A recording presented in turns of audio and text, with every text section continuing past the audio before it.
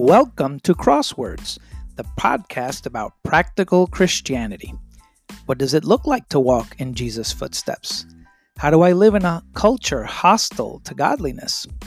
These are questions that we'll answer on each podcast as we get our heart and mind on Jesus.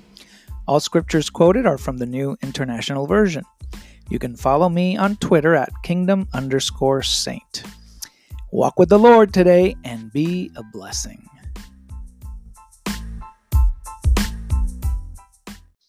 Good afternoon, everyone. It's a pleasure to see all of you on this first day of the week. What a pleasure to be here. I'm so happy to see more and more of you presently here with us, celebrating this awesome occasion that it is at the first day of every week. How blessed are we to remember this event, this transformational event, every single week, not once a year, but every single week.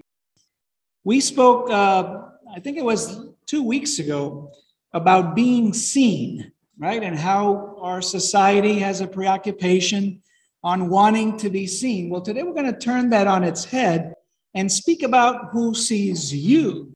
Too often we think people don't understand what we go through. We look for validation. We look for empathy, sometimes just a little sympathy. Sometimes we don't get it. Really, there's only one who can totally empathize with you. There's only one out there who truly understands, even more than you do, what's it like to be in your shoes. He literally was in your shoes and is in your shoes. He completely gets you because he made you from head to toe. He even knows how many hairs you have on your head. Some of us don't have any, so it's easy to count. But he knows how many hairs there are on your head. You don't even know that, right? So that's how intimately Jesus knows you. He became like you. He took upon some serious suffering, as our brother Mark detailed. He did that all from you to save you from something that you have no idea what it is. He sees you. He gets you. So Jesus, at this point in time, finished preaching the Sermon on the Mount.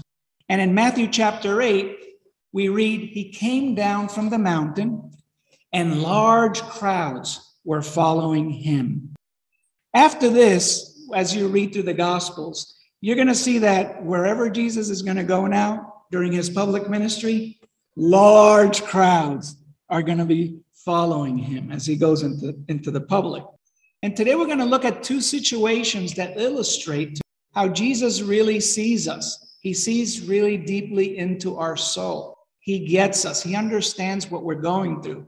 And so we get the impression from all these events, I'm just going to highlight two, but from most of the events we read through in the Gospels, that he really cares. We sing that song, Jesus really cares. Cast your burdens unto Jesus, for he cares for you. He really does. So in this next event that occurs, Jesus went to Capernaum, and a Roman army officer came to beg him for help. The officer said, "Sir, my servant is lying at home paralyzed and in terrible pain." Now, when you read this firsthand, you might not think too much about what this text is actually saying. But we have to get a little background here to understand the magnitude of the events that are going to unfold before us in this passage. Here, Jesus is not being sought out by an Israelite or by a fellow Jew, but by a Gentile, and not by any Gentile, but by a centurion. Here in God's Word version, he is called a Roman army officer, but in the Greek, the word centurion is used. And Matthew and Luke's version of events slightly differ as to how this centurion approaches Jesus. So the centurion really is somebody who's in charge of 100 soldiers. So he was like I guess you could say like a sergeant or like a lieutenant. I don't know what the equivalent would be in the armed forces, but he is an officer. Okay, he's not just a soldier, not just a private. So what's really going on is that this centurion, even though in this version of events, we're told that the centurion approaches Jesus. Luke actually shares that the centurion felt he wasn't even worthy of coming to Jesus personally, but he sends a delegation to Jesus to intercede on his behalf. And so right away, we start getting an impression that this is not just any guy. Here is a Roman officer. He could have come up to Jesus and demanded something. After all, that's what Roman soldiers did back in the day. And we're not even talking about officers, but regular soldiers. But here is this officer, this centurion. He might as well just come up to Jesus and everybody would have made a way for him. Oh, be careful, the Roman centurion is coming. But here is this guy. Right away, we get an impression. He doesn't even feel worthy of coming before Jesus. He sends a delegation. And the delegation in Luke chapter 7, verse 3 and 4, which is the parallel account, says the officer had heard about Jesus and sent some Jewish leaders to him. They were to ask Jesus to come and save his servant's life. And they came to Jesus and begged, he deserves your help. Centurions were commanders. They had authority. They understood the chain of command very well. Compassion and humility were not their important characteristics. They were very rugged and they were very demanding. So right away, the fact that he's coming to Jesus and begging him is a sign that this man had a different heart. First of all, he cared for his servant. He cared for his slave. He cared that he was in pain. And he wanted Jesus to help him. He had heard about Jesus. He had heard about some of the miracles Jesus did. And he right away, in this man's eyes, who was a pagan, he didn't really believe in God, but he could not deny the things that he was hearing. He knew that this wasn't just a fandom. He knew that this was real. And it became so real to him that he says, I have to somehow approach Jesus because he's moved by the condition of his servant. Even though his servant couldn't serve him, what do you do with a horse that can't carry you? What do you do with a horse whose leg breaks? Some of you know, a horse that can't really serve you, or an animal that's been domesticated, or a farm animal that can't really serve you, what do you do with them? You put them down to ease their pain and ease their suffering. And that's how they treated slaves back then. A slave can't serve me, well, we'll get someone else to replace him and we'll get rid of him. But apparently this guy was different. Even though the slave couldn't serve him, the Roman centurion cared for him and wanted him to be well. He wanted to do something for him. We read in Luke chapter 7, verse 5, that this Roman centurion didn't just care for his slave. He actually cared for the whole Jewish community that he was in. He actually even built them a synagogue. How's that? So we're talking about a Gentile whose heart was really turning to God. And now in the presence of Jesus, he decides, wow, I need to come and meet this guy. I need to see what Jesus can do for me. And when the Jews who represented him come to Jesus, that's what they tell him. They says, oh, this guy loves us. He has a great reputation. He is blameless. They're trying to build this case up for Jesus. But of course, Jesus knows the hearts of men. He knew who this guy was. And do you remember what happened when a few weeks ago, maybe it was last month, we talked about this other government official, remember, who had, I think it was his son or his daughter who was paralyzed. And he comes to Jesus and he says, Jesus, you got to come with me. You remember how Jesus reacted back then? Jesus said, go. It's fine. He didn't want to go with the government official. But in this case, what does he do? This is a little different. Jesus immediately says, hey, I'll come and heal him. He was willing right then and there to show him that he wanted to support the Roman centurion. He saw him. Jesus saw him and said, hey, I'm going to go there. Jesus was willing to go wherever he was needed. He didn't even ask where the man was. It didn't make a difference to him where somebody is that needs his help, as we know. Someone who is so dedicated to someone else's welfare. This pagan, this soldier who cares so much for his slave, hey, let's go and heal him. Maybe he was moved by the centurion's attitude and his disposition. Just like in the case of the young paralyzed man's friend in Mark chapter 2, verse 5. You know what they did, right? Here we have a group of friends, and they're so eager to put him in front of Jesus, but there was such a large crowd around him. They're like, how are we going to get in there? We can't get around. The house was surrounded by people. So these young men's friends, they were very ingenious. They were very entrepreneurial. They went on top of the roof and dug a hole and said, okay, we're going to put him down and right in front of Jesus. And Jesus right away, of course, I mean, anybody who would see something like that, he was impressed by their faith and said, your faith has healed you. And so Jesus is getting this impression from this Roman centurion. He wants to go right away. But look at what happens here. The officer responded, and of course, we're talking about the officers, the delegation that he had sent. I don't deserve to have you come into my house, the officer responds, but just give a command and my servant will be healed. As you know, he knew that Jesus knew. As you know, I'm in a chain of command and have soldiers at my command. I tell one of them, go, and he goes. Another one, come, and he comes. I tell my servant, do this, and he does it. So here the centurion shows that he's deferring to the authority of Jesus right away. Something that we can recognize in how he is speaking is that he recognizes Jesus as someone in higher authority than himself. Think about that. What Roman centurion anywhere thought that Jesus had more authority than him? Which one? Only this guy.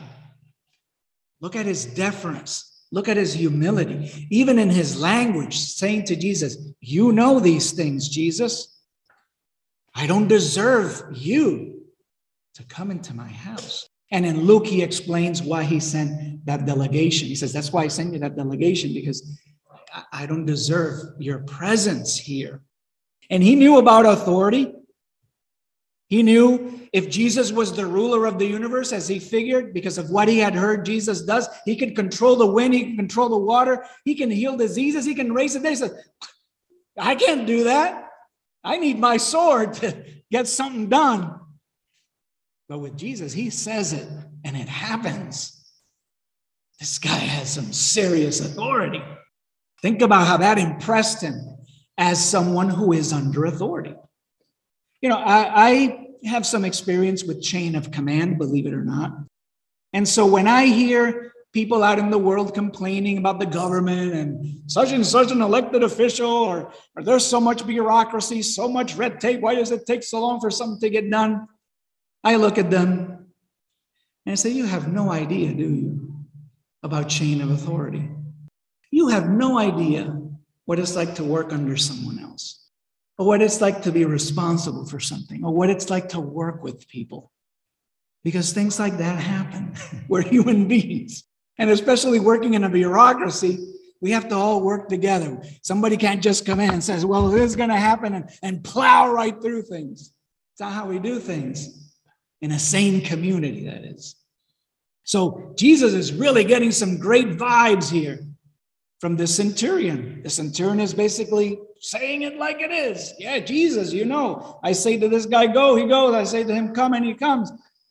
And Jesus is like, holy cow, who is this guy? Where has he been all this time?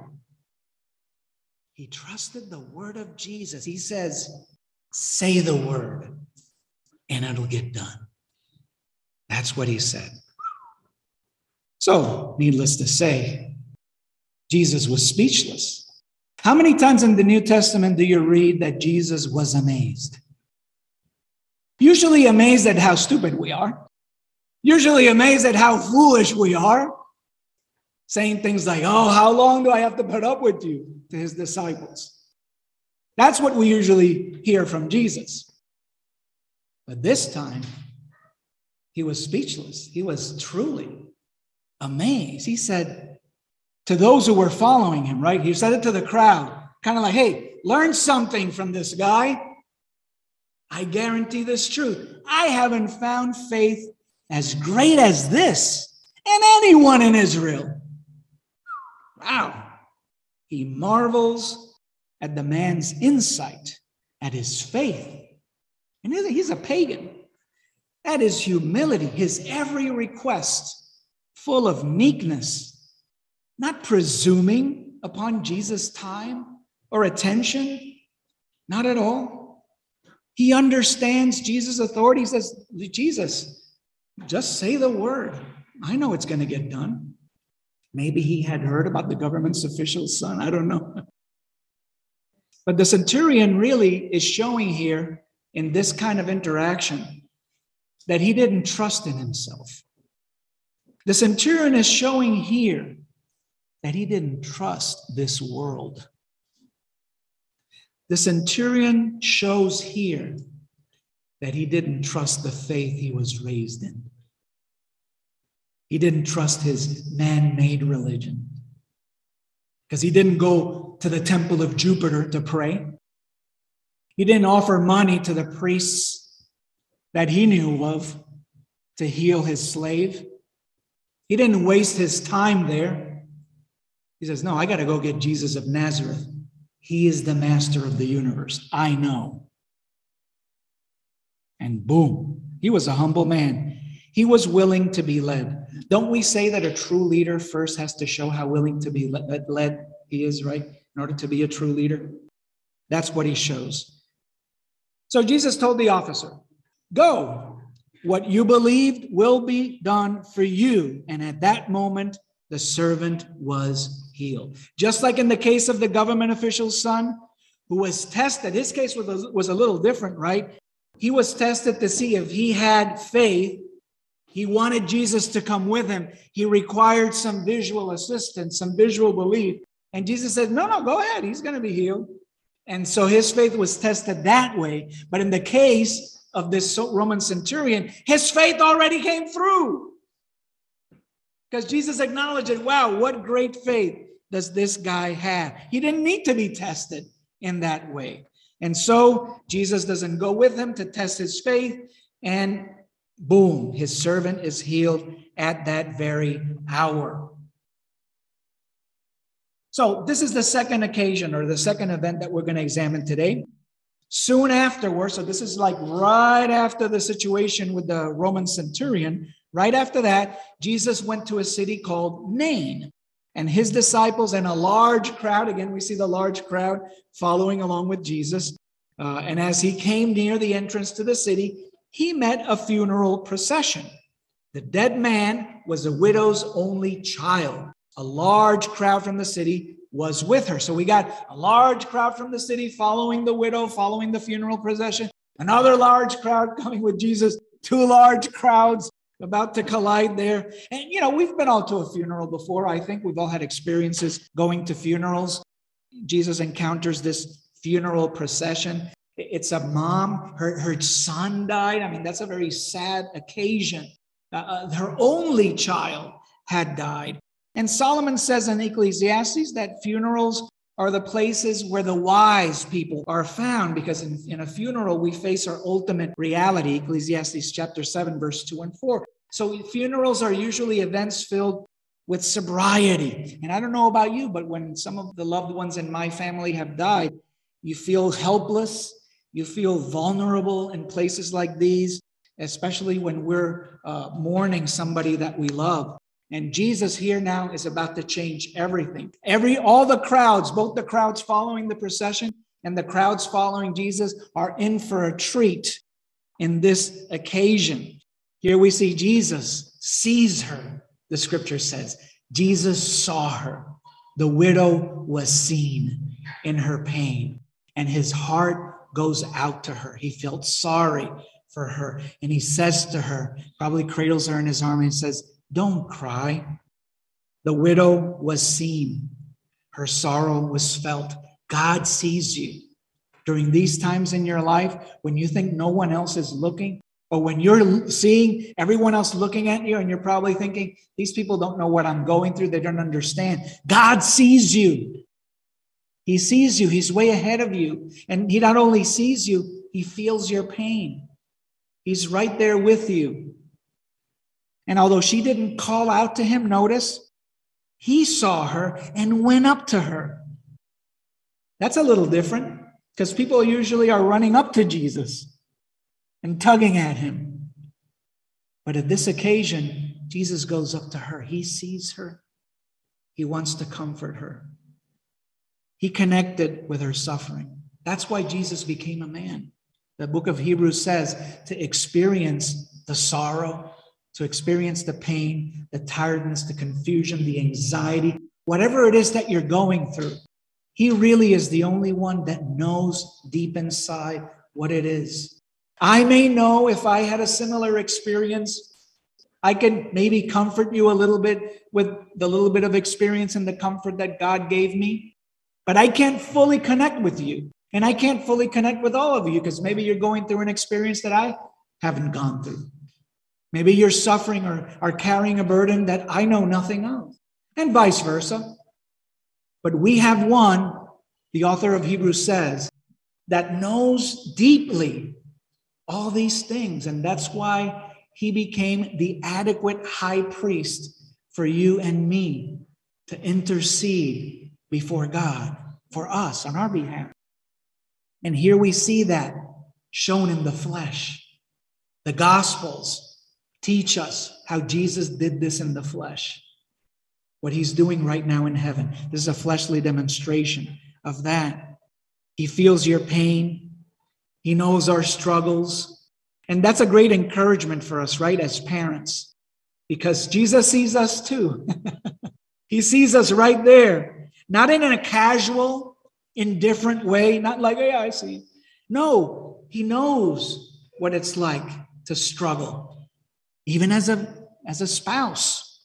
He knows the struggle that you go through, being married, being a parent. Teens, kids, he knows your struggle, being a child and having to obey mom and dad and sometimes disagreeing. So you can take comfort in knowing that as painful as your walk can get in this life, whether you're carrying a disease or some emotional hurt, Jesus' heart goes out to you as well. You're not alone. He sees you in your solitude. He sees you in your relationships. He sees you in your marriage. He sees you in your parenthood. He knows what you're feeling. And guess what he's saying? Don't cry. It's going to be okay. Don't cry. He wants to turn your sorrow into joy. Maybe not at this instant moment, but knowing that you've been seen by him, you can trust the way that he's going to lead you. If you truly let go and let God and trust him, he's going to take you somewhere else. The widow didn't expect at all what Jesus was going to do in this instance. To her, maybe it was enough that Jesus came up to her, maybe put his arm around her, maybe said, don't cry. To her, maybe it was enough that, look, wow, somebody is comforting me. And maybe she was going to be okay with that, even in this tough scenario where her son died. But nobody expected this. He went up to the open coffin, took hold of it, and the men who were carrying it stopped. And he said, young man, I'm telling you to come back to life. And the dead man sat up and began to talk. And Jesus gave him back to his mother. Do you know that this is the first recorded event in the Gospels of someone being raised from the dead? So the first person recorded to be raised from the dead by Jesus is this young man. Once again, Jesus is demonstrating to have the power, the authority that the Roman centurion recognized he had. The Roman centurion didn't need to see this. He already believed it. But now Jesus is demonstrating it to the crowds who perhaps doubted, especially when Jesus pointed them out. Hey, I haven't found faith like this guy in all of Israel. And people probably were like, you talking about me? What are you talking about, Jesus? And now probably that same crowd follows him into this next city. And they see this young man being raised from the dead. And they're like, oh, wow. Okay. Is that what he was talking about? Is that what the Roman centurion believed? Once again, he demonstrates to have power and dominion over death itself, one of our main enemies. He conquered two of our two worst enemies, the ultimate enemies, sin and death. And where did he do that? Well, he did it on the cross. See, while Jesus was alive, he did raise people from the dead, yes. He showed everybody to have that power over death and even over sin, because he frequently said, your sins are forgiven. And when somebody challenged him and that, well, who are you to forgive sins? And he says, well, what do you think is easier to say? Your sins are forgiven, or pick up your mat and walk? Which one's easier to say?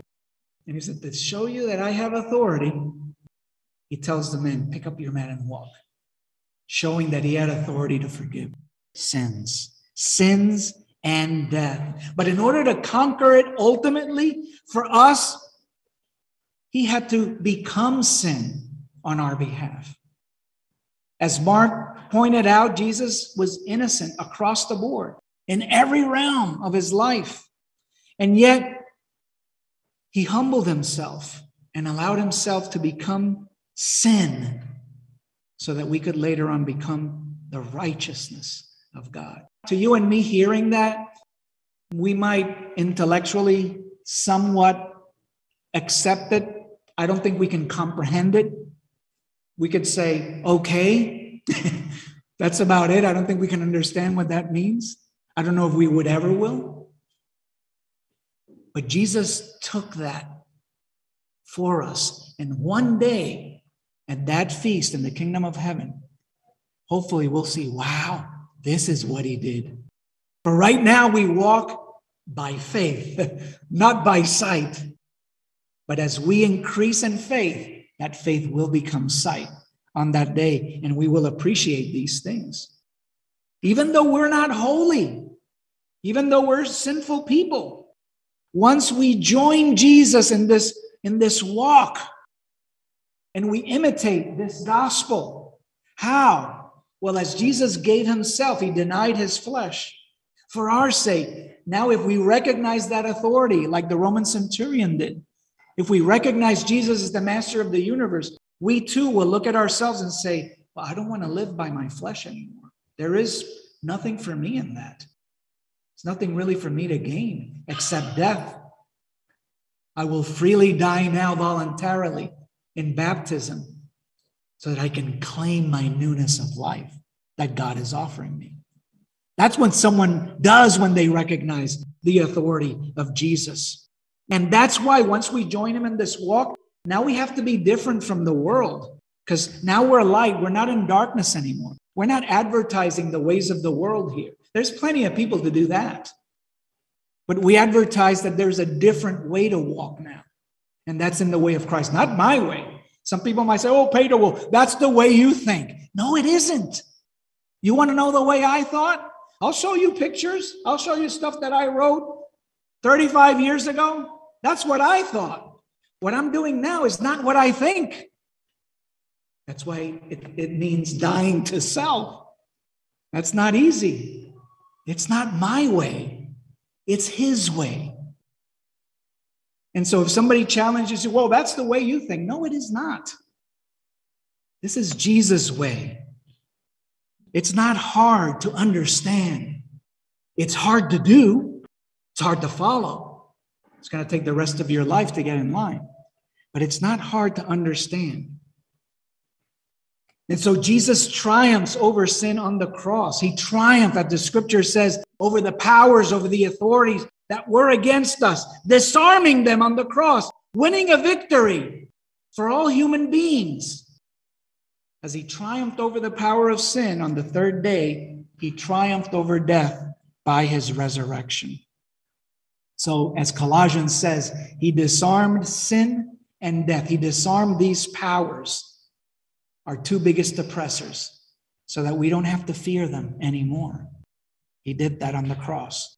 And so now we join Jesus by surrendering our own authority over to him and by recognizing him as the master, as the centurion did.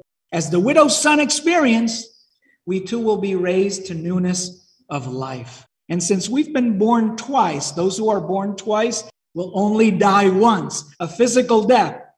But that will be our welcome into eternal life in the Spirit.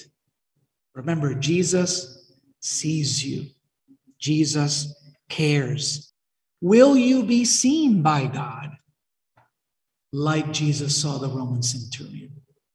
Will you want to amaze Christ and God and be so humble and be so meek as this centurion, to willingly want to follow Jesus and defer to him in everything? Will you be seen by God like that? Or do you want to be seen by God as someone stubborn, someone rebellious, someone who has little faith? That's up to you. God's going to see you either way. But it's up to you how you want to be seen by the Creator of the universe. Want to be seen by him as someone of faith? So why don't you come join him today in baptism if you haven't done so already. Have a great afternoon. God bless you.